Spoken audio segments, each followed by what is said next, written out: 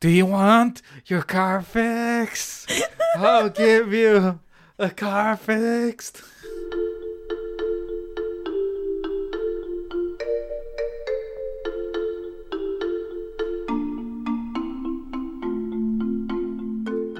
Hello, my name is Ricardo Deacon. Hello, my name is Orla McNeilis.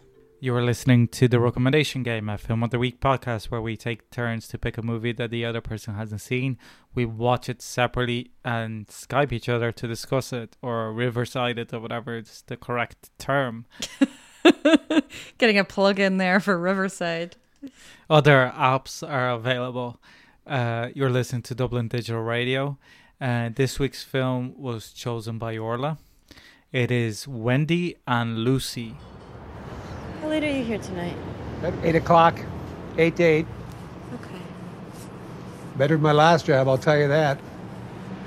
That was all night, every night. Not a lot of jobs around here, huh? I'll say. I don't know what the people do all day. Used to be a mill, but it's been closed a long time now. Don't know what they do.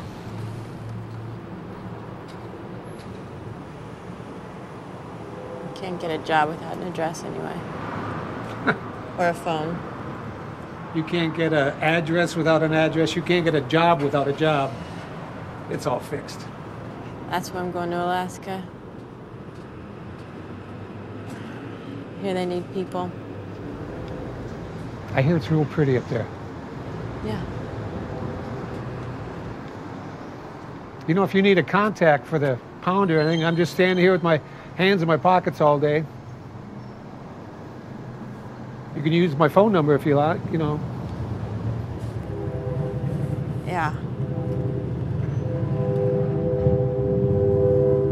You might do that. That'd be good.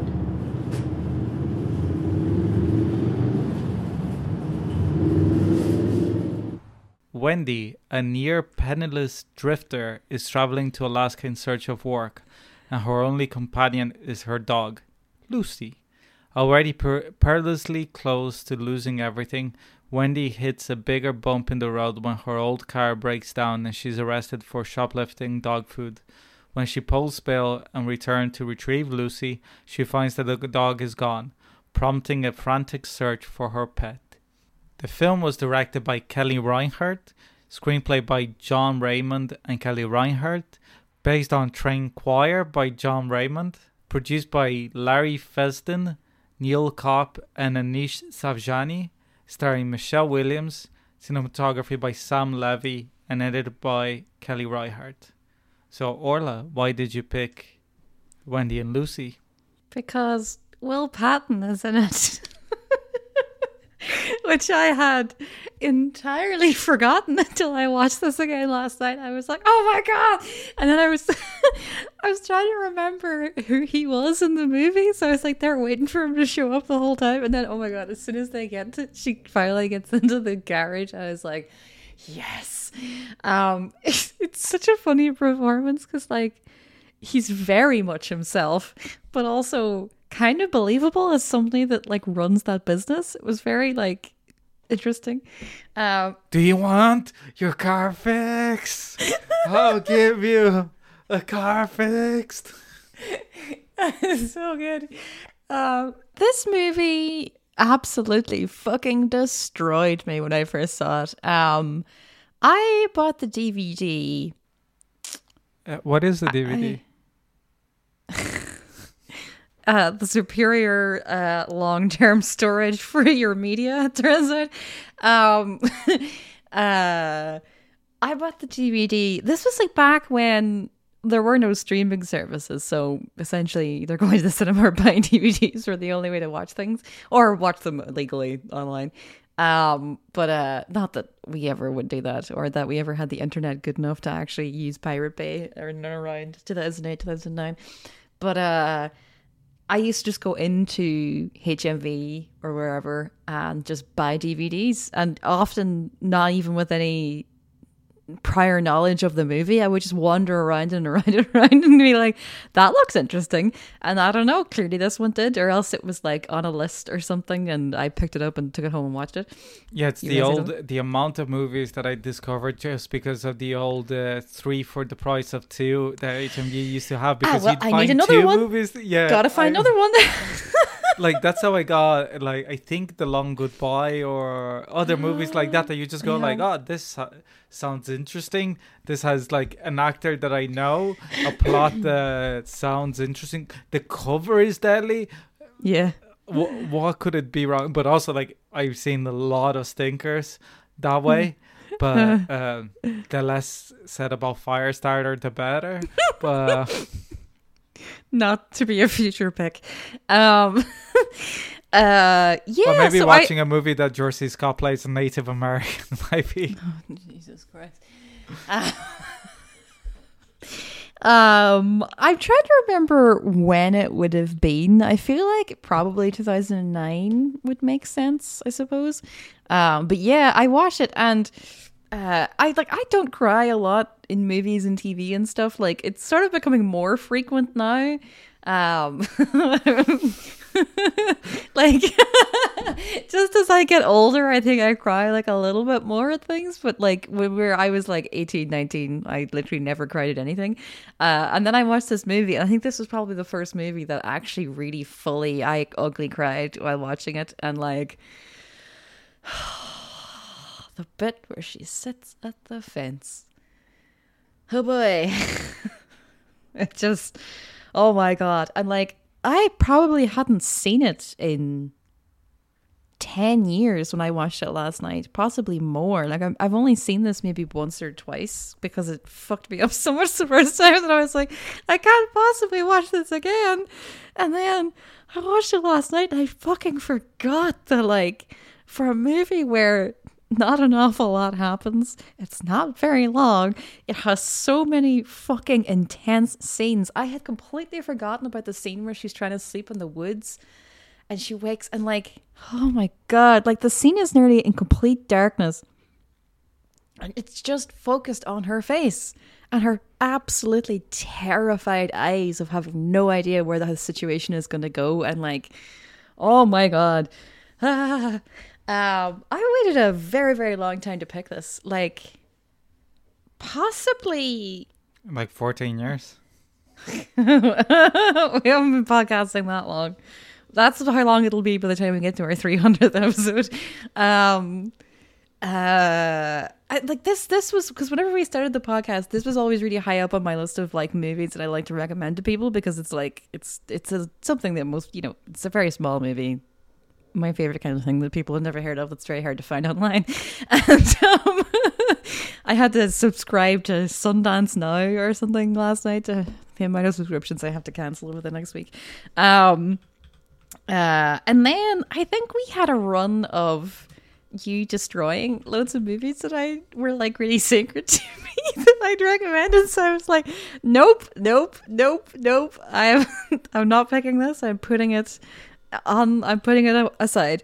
And then I don't really remember why it popped back into my head and why I picked it recently. I don't know. I guess I just had it on the back burner for so long. I was like, fuck it, bring it out. And then I feel like I kind of took a risk because I hadn't seen it in so long, and I was like, shit, maybe this is actually not that good at all. I was very happy whenever I watched it last night and I ended up in the fucking state on the sofa again. I was like, nope, it's still good. Yeah, so now I'm like older, wiser, the world is considerably shitter, so I'm like, fuck it, just throw them all out there, throw everything at the wall and see what happens. Also, it was interesting that before we started recording that we were talking about Ricardo's getting a dog soon. So the funny thing about this film is, like, Michelle Williams, I love her in general anyways, but she's she's really good in this. And her face is enough to generate like the empathy and the stress and of being incredibly invested in everything that's happening to her. And, you know, it's things that she's like, things where people are just being shitty to her, and then also where she just does really silly things where you're like, why are you doing that? That's a really dumb thing to do. The fucking narc kid in the fucking shop. Oh my god. He's such a little cunt. So like her face alone is enough to like draw the necessary empathy into like her story, but then you throw a dog into the mix and you throw that dog into the mix, like this lovely expressive face, and oh my god. Like there's like all these little moments of where you learn more about like Wendy and where she came from and you know like what her life might have been before and stuff, and so but also you get a idea of that she's been with Lucy a long time, that they really have been like Wendy and Lucy. When she's on the call with her brother-in-law or her sister's partner, and she says like Lucy is missing, Lucy ran away, and you know he knows exactly what she's talking about. It's like you get the idea that like they've been this sort of unit for so long that the idea that she's then gone is so devastating to her, because she doesn't seem the kind of person that requires human connection necessarily. Like if she could go the whole way to Alaska without seeing another person, I think she would probably be okay about it, but not having her like literal like best friend with her is like just horrifying. I love that dog so much. It's interesting as well, like all her various relationships with all the different people that she encounters, and how you get like flickers of their humanity, flickers of like, you know, the darker side of humanity and everything, and like often all wrapped up within the same character. Like the guy in the car park with the strangest job. He just stands there and watches it. There's never anybody there. He's literally just standing there for 12 hours a day. Like, you know, when she first meets him, he's like, you can't sleep here. We're going to have to move your car. We're literally going to have to roll your car out of this parking lot because you're not supposed to sleep here. And he seems kind of like, just doing my job, ma'am, you know. But then as like that scene progresses, he's there going, oh, you know, giving her advice, giving her anything. And the more he sees her, the more he realizes like the difficulty that she's in. And he gives her his cell phone and everything. And like, oh my God, the scene, the last time she sees him, he gives her like $7.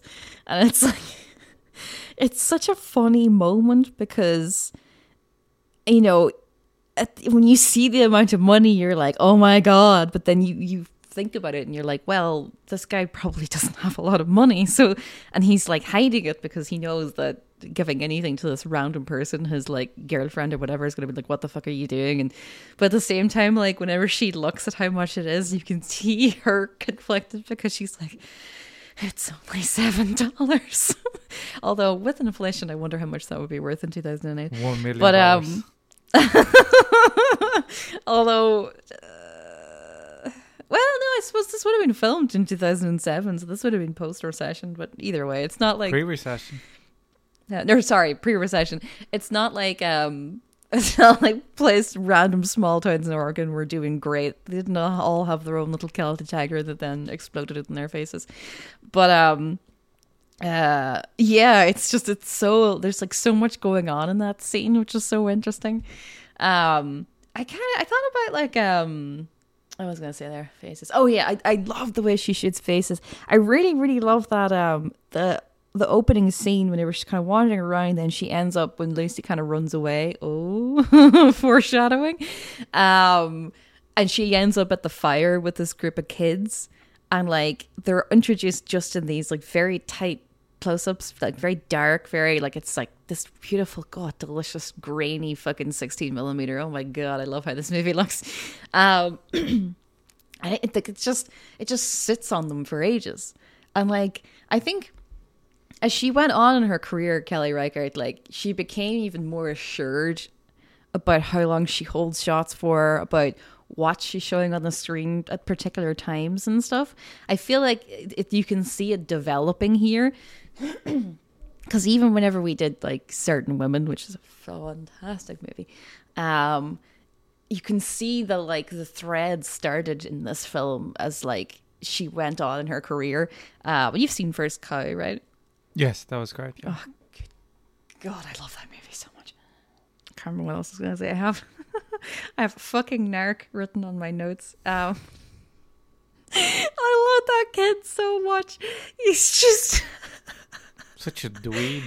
he's just such an asshole, and like, just oh god, so like, I am so much better than you, and it's like, you literally work in a supermarket. You are not even a full rung removed from where she is in her life as your like stature in America, and you're like, it's such a like the idea of shitting on everyone that's Well, it's seemingly the kind below of person you. that would have loved to be in the guard in a concentration camp. Like, There are rules. We must follow them. We must set an example. What does she say? Whenever he says that, she's like, I'm not from here. I'm just passing through. What kind of example would I be? You know, it's like, oh, so good. we have a policy here. Oh, God. It's just like, God. And then she sees him later, and it's like, he's still just like, meh, just gonna get into this car where my mum takes me home and probably has a nice snack waiting for me, you know. Your son is a real hero. I love her just getting steadily more annoyed at him. Yeah, I love this movie, and I was very happy to like go back and rewatch it and kind of see her early career, and it's just always interesting to see people coming out of the gate with like the kind of the vision of how she sees the world. I think it was a Kelly Record we were doing where she's actually from Florida. I meant to actually look up some interviews with her about this movie and completely forgot. But yeah, without further ado, Ricardo, what did you think about Wendy and Lucy? I saw it today, so I haven't had a simmering too much, let's say. Being like 70 minutes, whatever, just didn't. To be honest, is because I wanted to give it its due, because yesterday I had planned to watch it yesterday, but after playing around the golf and sowing a back garden, like the lawn, I was like, I can't watch something sad now. Like, I need to watch. Like, we ended up watching randomly the Great Muppet Caper. Which And is how was that? It was alright. It's like but in style, it couldn't be like a more of an opposite to this movie. Just a little. But yeah, I did like it. I think that it is very much American indie movies from 2008 kind of vibe. Oh yes, absolutely. Which like is not to its detriment, but I think that, like, as you said, with her career where it went, like, even though it's like a certain love-hate relationship that I have with her films, I think, to be honest, the biggest problem that I have with this movie is that it's not Nomadland. I did think about Nomadland, yeah. Because of it's more in the sense of like, in the structure of the movie, it is like very much well paced and well written, in the sense of, like, as you said, like that you have the foreshadowing whenever it's in the campfire, but it's both foreshadowing the uneasiness of who could be in the dark, let's say, and also of Lucy disappearing. Like, that's very good screenwriting. It's very eloquent. It's very efficient storytelling. And even like the way of with the car and everything else, like, you know, every scene leads to the next one correctly. And even moments that you think that, you know, when she meets the little Nazi kid again after like he finishes his shift, that in any other movie they'd have him going like, oh, I'm sorry, or like not even meaning it, just to avoid confrontation, but he's so dead set on being like the dick that he doesn't say anything, you know, like he just walks away, ignores her. And I think that was great, and I loved Will Patton. I loved so much of this movie. It's kind of a snapshot that it's like you feel the life before and after the movie has started and ended. Like, even the scar that she has on her leg, is that did she run away and she had a fucking tagged for home arrest and got like a saw to cut it off, or does she get bit, or was she in a crash or whatever? It's clearly like, why is she moving from Indiana? But even like the sense of, why is she just not getting the bus? Much cheaper. You get in and out. You can sleep the whole way through. You know, like there's I kind of assumed it was because she had a dog. well, you can still put the dog in the travel box. It's only like a couple of days. Like in America, everybody fucking travels like that or whatever. Like, or even I'm sure that like it'd be cheaper to ship the dog through fucking FedEx or something than Fucking FedEx. no. Like I'm not saying like putting him in a fucking box and packing him and pretending that it's a teddy. Like, have you ever tried to FedEx anything, Ricardo? It's ludicrously expensive. I was gonna say, did we do Leave No Trace for this podcast? Yes. Yeah, Yes, we did. that also, this movie also reminded me of that, and like, ironically but not ironically, First Blood. What? Rocky? No, it's Rambo. Or Rambo, sorry. Okay, do tell. No, it's just like sogginess of the Pacific Northwest, you know, like it's like these dead end towns that they had a mill or something on the railway, and then the factory closes down or whatever the fuck, and then like your man says, I don't know what people do during the day here, and it makes sense, you know, and then obviously you see why like this kind of place would be completely devastated by like the opioids epidemic or whatever, because of the pain of the people that would have worked through the factory or through lumber and stuff like that, kind of heavy manual labor, and then having nothing else to do on the day. And then obviously like 2008 could not have been a good thing for that town, which is kind of weird whenever we watch movies of that period. It's almost feels like, you know, movies set in, you know, like Atonement, that is like 1939 August, is like, the world was a different place, even though it was like equally shit. You just didn't know about it, you know, like you just didn't realize how shit it was because the switch hadn't hit. And you think about it and it always feels like, they're these events, but they always are, like, they're not yearly, but they're like at least every 5 years there's something, you know. Obviously now would be the war in Ukraine.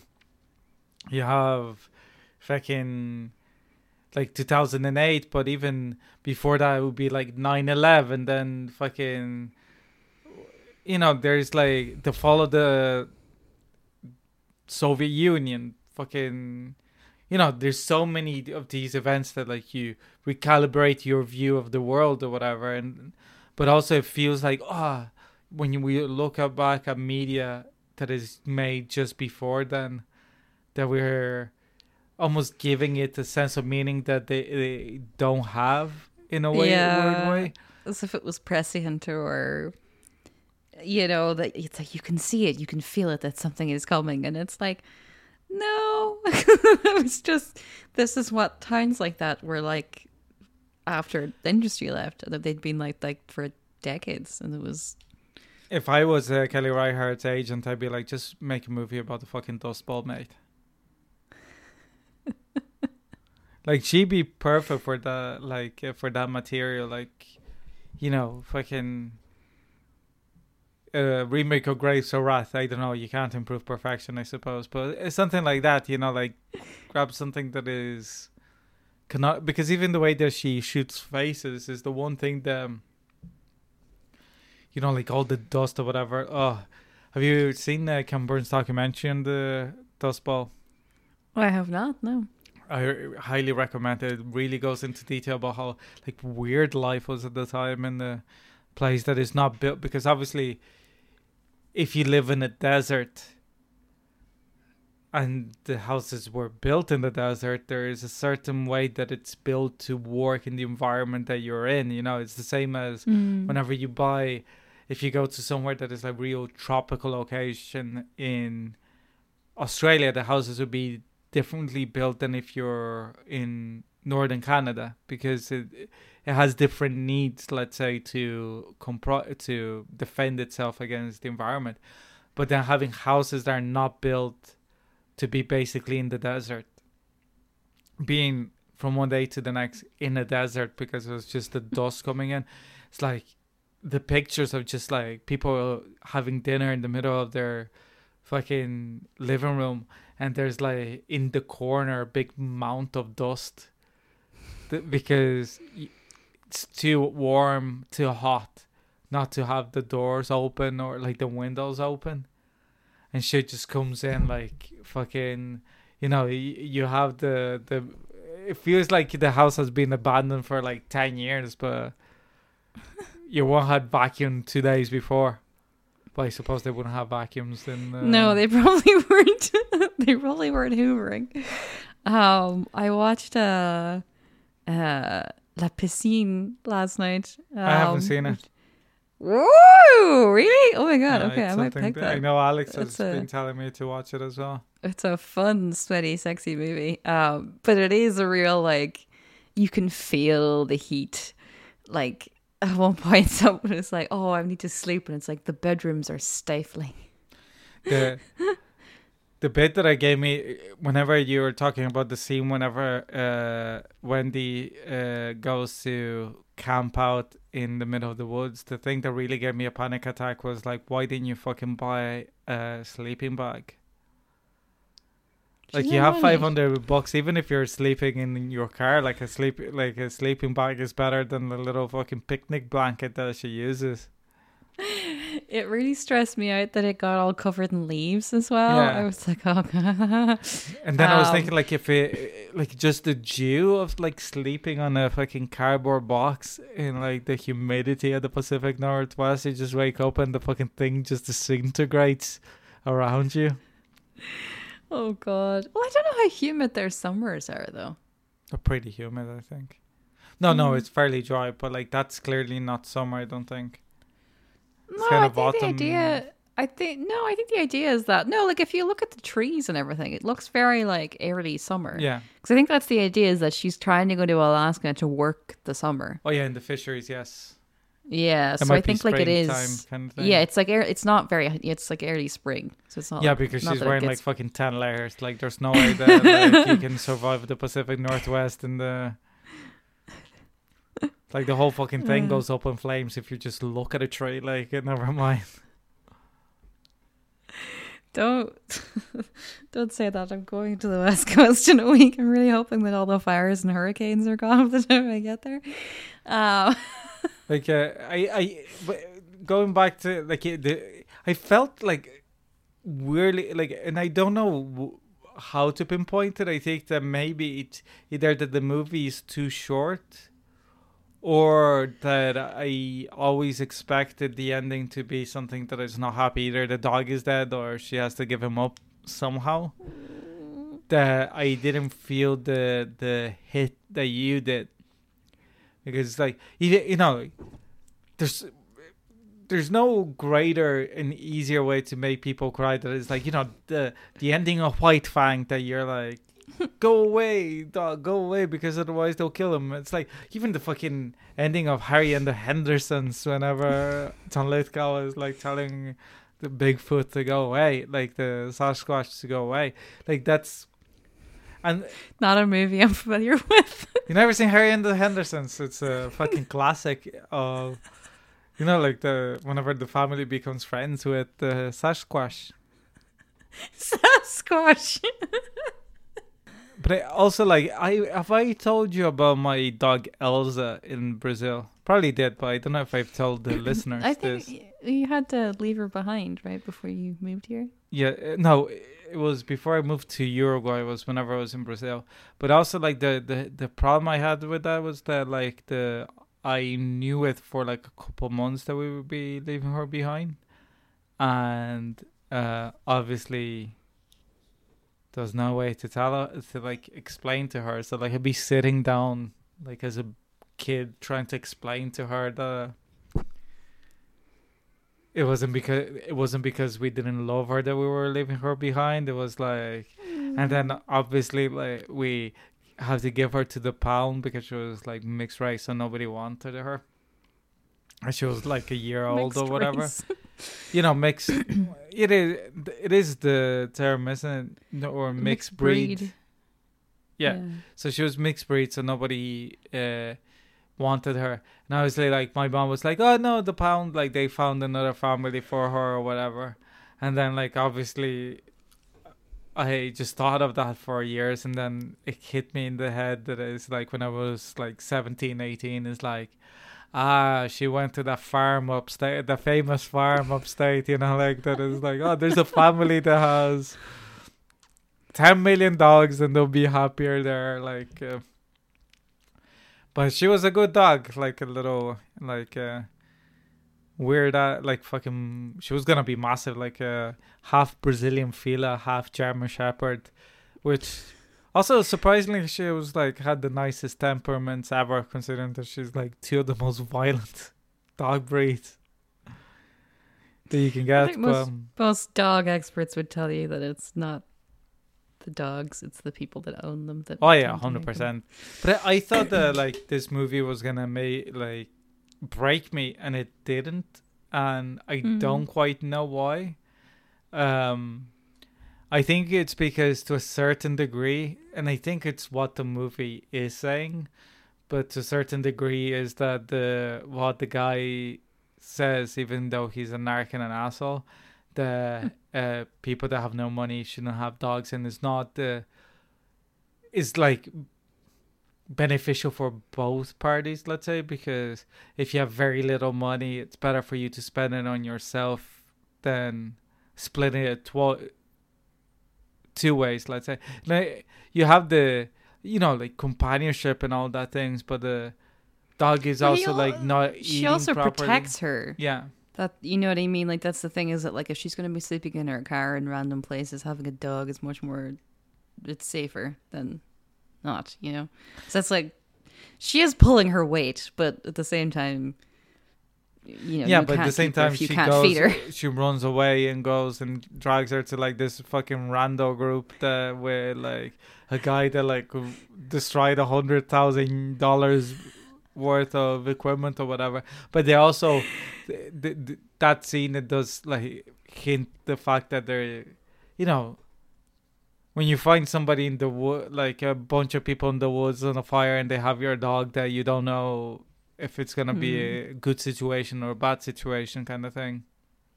Yeah, I do like that the girl though is like, oh, she's just being nice, and you're just like, you're going to Alaska? Oh my god, this guy's going to Alaska. They're just like nice sort of deadbeat kids. Like, yeah, the presence of the like the train lines as well, like where they're hanging out, just like right beside the train is.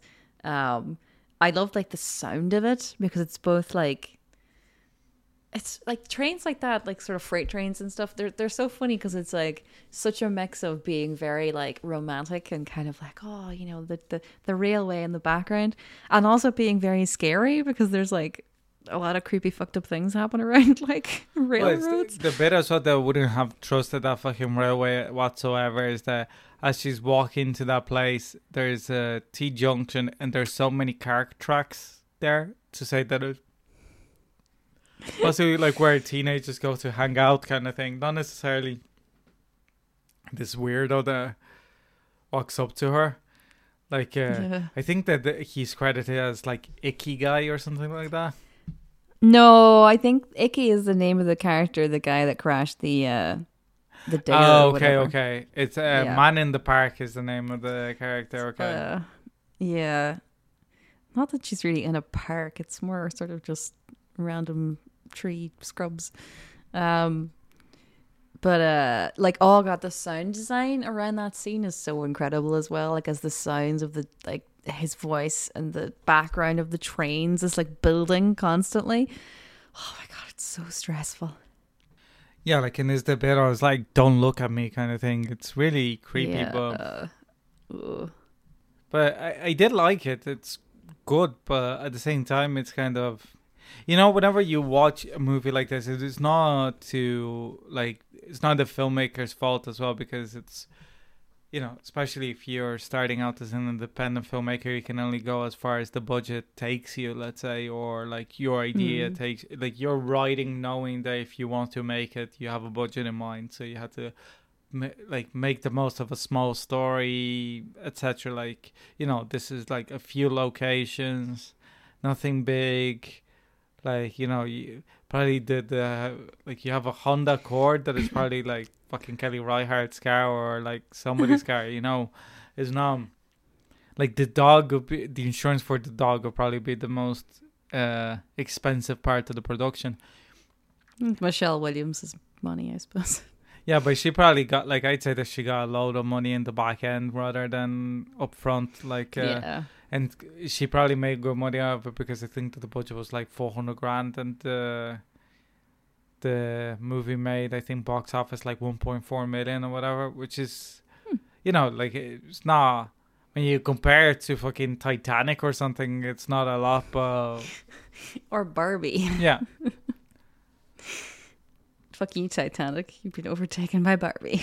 But I think it's more sometimes, like, and it's not an issue that I have with small movies, because as we mentioned, like No Man Land and Leave No Trace, I think going back to No Man Land, because I started there and I didn't finish my thought, is that I think because of the way that it is shot, but also the way that they kind of improvise the scenes, it makes them, and because there's like returning to more characters than just, because in this movie you have the only connection that she has really is the security guard, because she doesn't really have a connection with Will Patton. It's just like a transaction, let's say.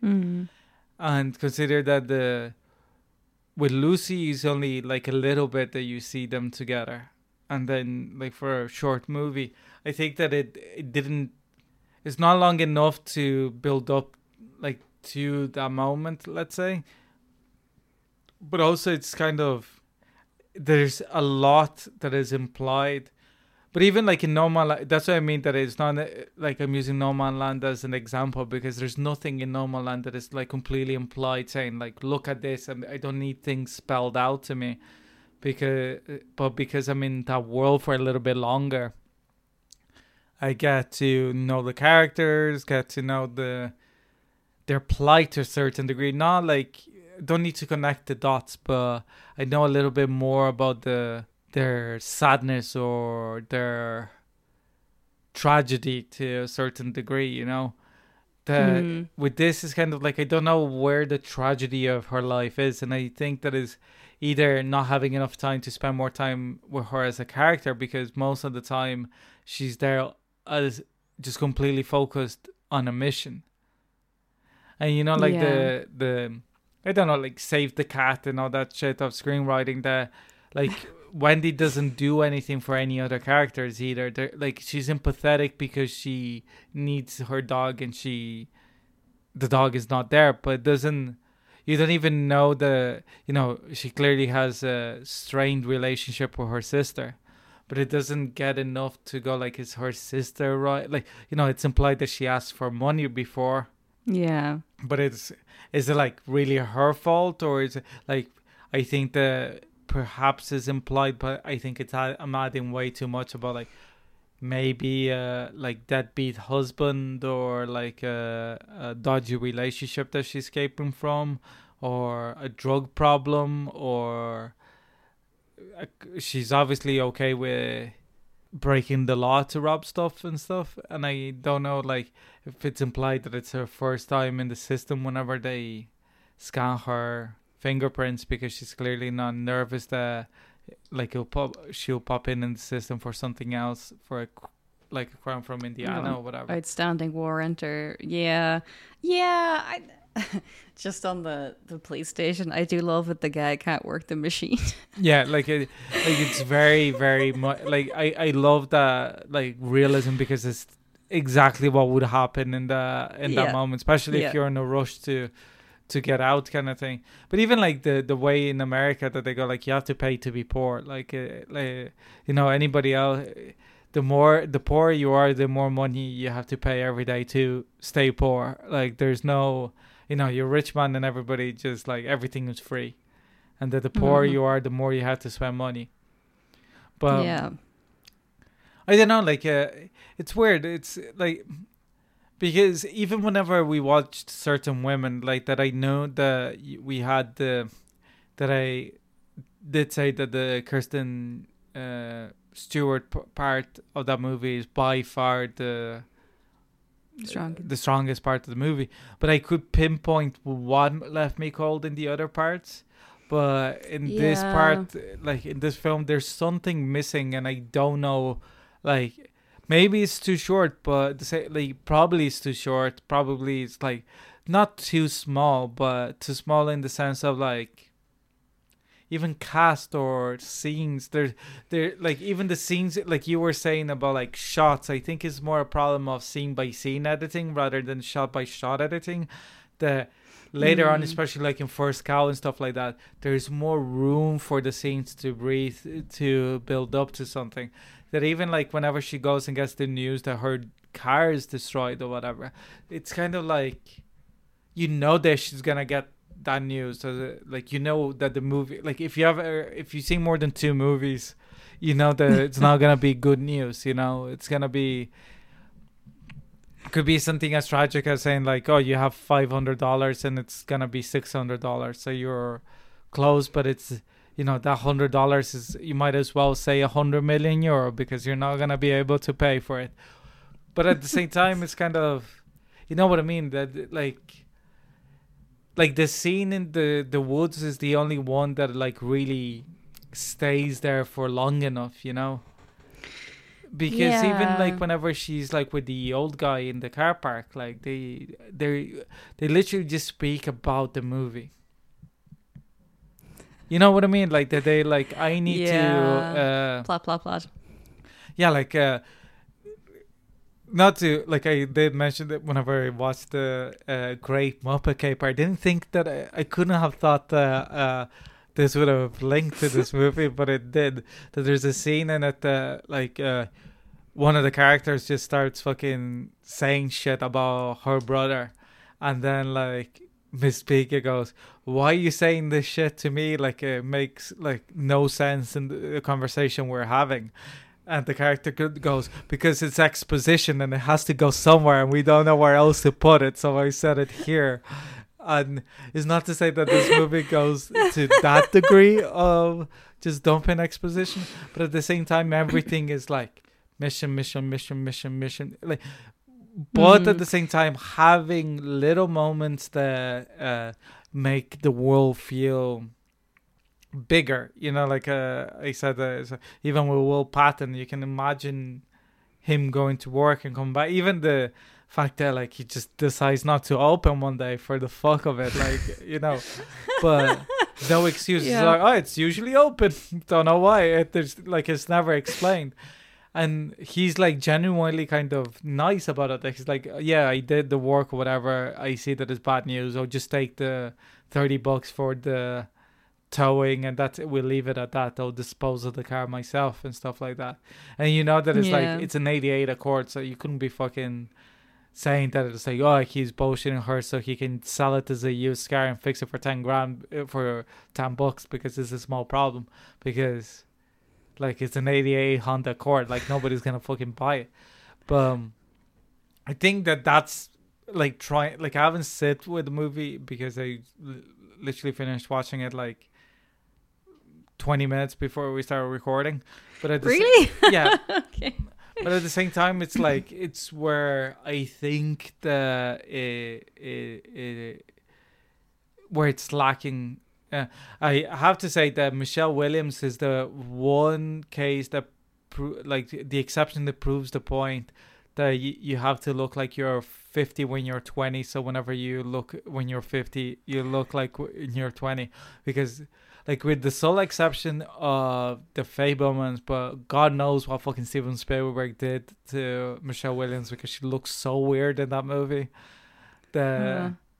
She She's hasn't like aged today. 28. She's like 28 in this movie, I think. Yeah. And like, I think whenever she was in Dawson's Creek, She would have been 18, I think- think. She was born in the I 80s. think- Like 80, yeah, I I think. think she was born in 1980, so I guess in Dawson's Creek. I had the idea though that she was actually older than the rest of them. I don't know why, because I think that like James Vander Bleek and what's her name? I think they were all in like Pacey and everything. God, I fucking love Dawson's Creek. I must rewatch that movie. But maybe I'm wrong about that. I'm not sure. But yeah, I love how she came into that show. No, James Van Der Like, Beek is older. He's 46. oh, never mind. Okay. I was gonna say, yeah, just on your point about like the letting the scenes linger a bit longer. Like I was thinking just as you were saying that about how so she like goes to sleep in the park. First of all, I would not have slept. I don't know, that she just seems to be able to fucking sleep anywhere. I would not be able to sleep in the middle of a random park in the middle of a random town. That would just not happen. But so then the guy comes along and then she runs, and you know, we have like a little bit of a montage of her running, and then she's in the car park waiting for the guy. And I feel like stuff like that, because whenever you're up at like 3 a.m. and you really want to sleep but you can't, the night feels so long and so empty. And that would have been a really good opportunity to have like just to have the sense of time of her waiting for the morning to come. So then whenever she's there and he doesn't show up and she's like, I've been here since 8, it's like, no, you've been here a lot longer than that. It's like, where have you been? Like, if she had like, you know, you could have expanded that somewhat, and that would have maybe been an opportunity for her to run into more people or whatever, or just like having the sense of the feeling of time and her being exhausted but not being able to sleep.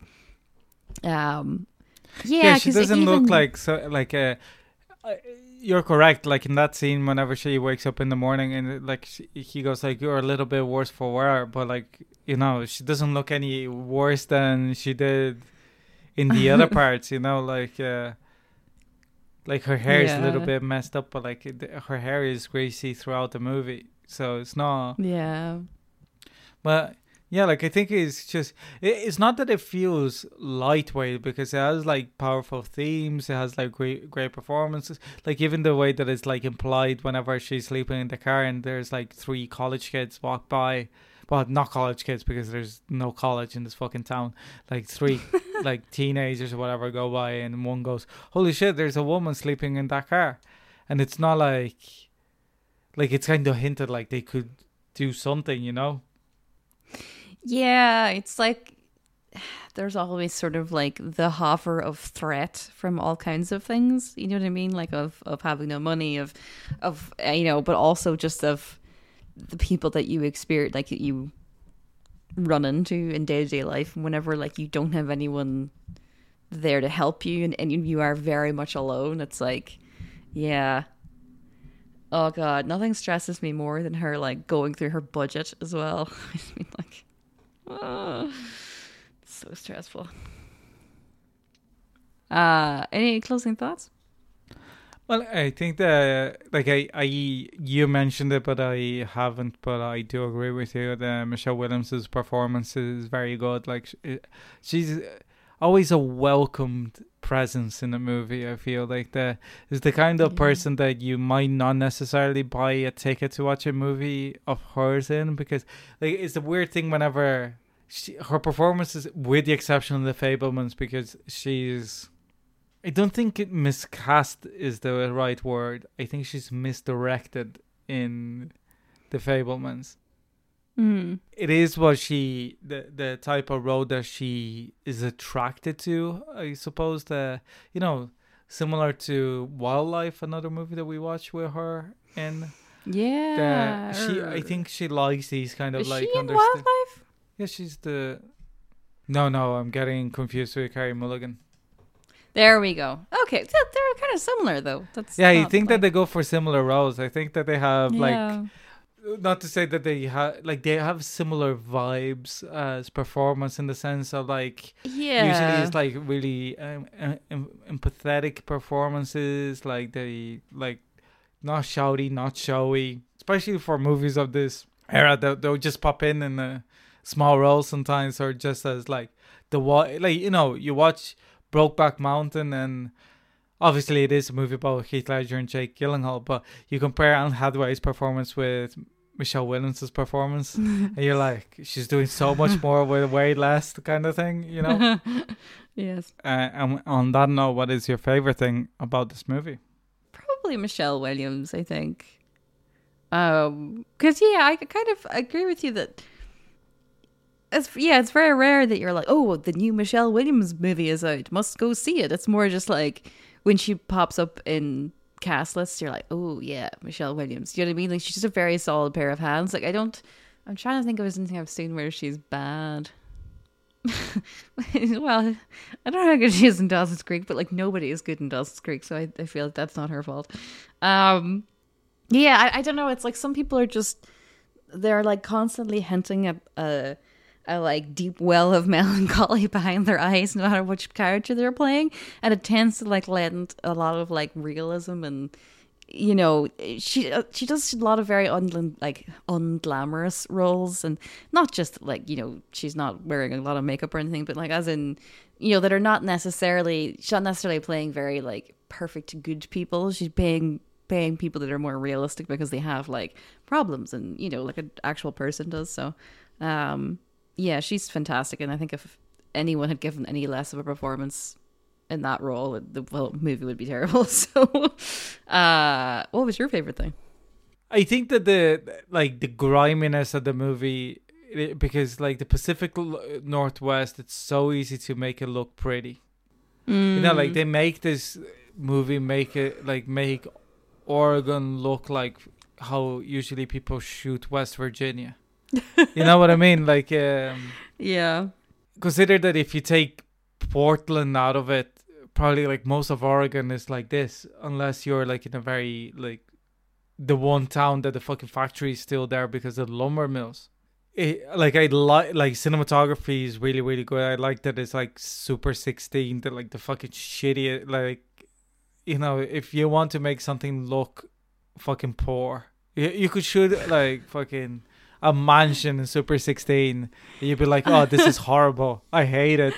You know, it makes everything feel like humid and sweaty, like, and cold. I love whenever they shoot fucking tungsten areas with daylight balanced movies. It just makes it look so depressing, you know, like everything in that petrol station just looks the shell, oh my god, the little bathroom at the fucking petrol station, and it's I've been across I reckon that I've been to most fucking petrol station toilets in Ireland, and most of them are way worse than this toilet, you know. But especially the outdoor ones like that. They're you literally oh god. Oh, and the spiders, they're always full of spiders. And what was your least favorite thing? That she has to leave her dog behind.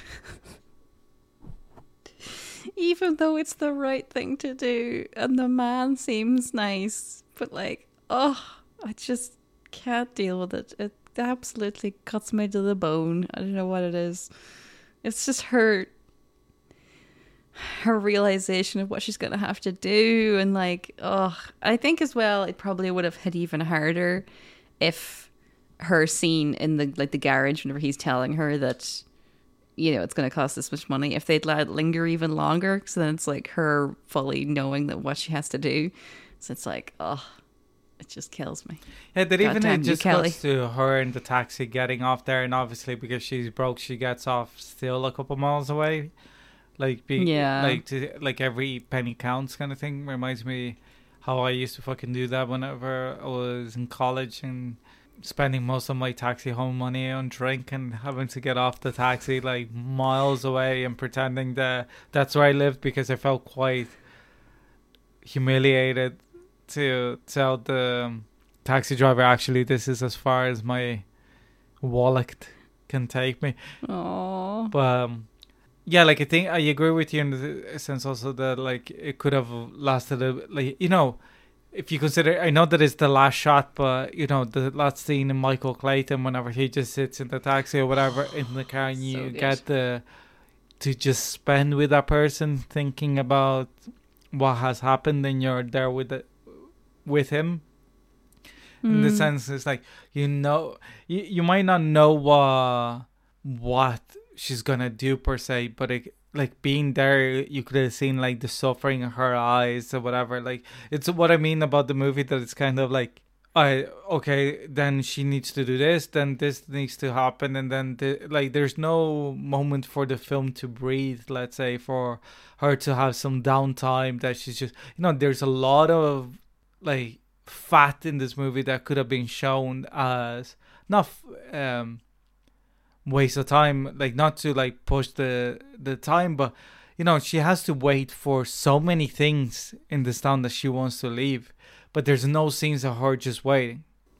She's always doing something, and the one scene that is of her waiting, she's literally like waiting for a millisecond, just having a coffee and a donut, and then you see fucking Will Patton going across the door, just work into his own schedule. He's so funny. I love his like phone conversations as well. It's like so specific. I wonder if he improvised them as well, like because everybody knows a used car salesman. Like, everybody that's bought a car has somebody like to pull from, Yeah. Is this the second movie? No, he's not a used car salesman. It was like, this is like, imagine if he's in the background doing the same thing as James Caan is in Thief. He also ran the car shop. Oh my god.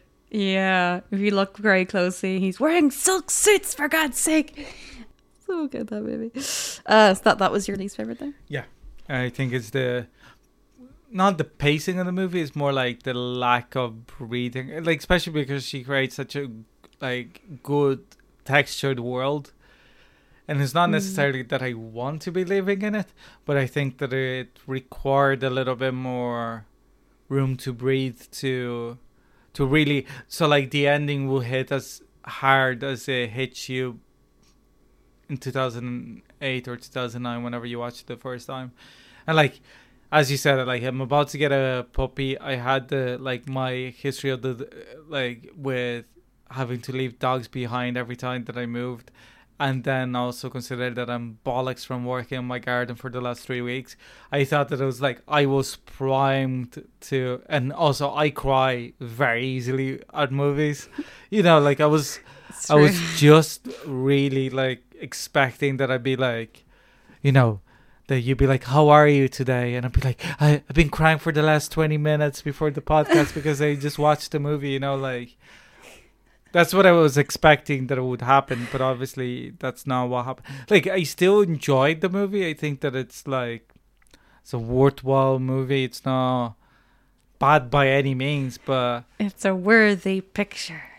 But at the same time, it's, again, the tendency that I always get more, like, it sounds that I like movies less whenever I'm like, if only kind of thing, rather than, because movies that I truly dislike, I actually enjoy watching more. There's less frustrated watches. I know what you mean. Yeah, because you're like, oh, you're so close. I'm glad you enjoyed it though.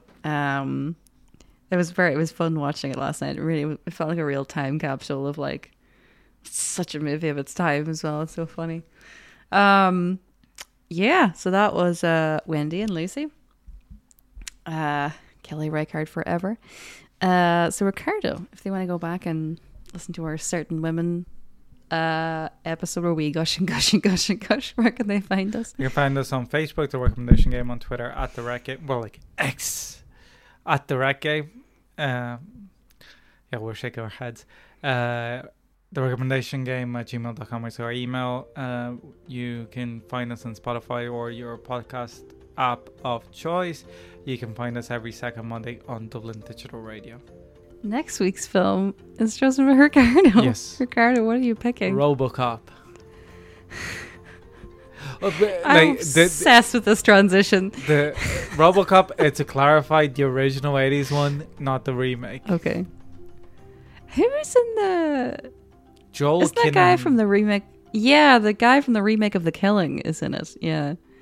Interesting. Okay, well, until then, we will be continuing Ricardo's 80s streak. I was Orla McNeilus. And I was Ricardo Deacon. Thanks for listening. See you next week.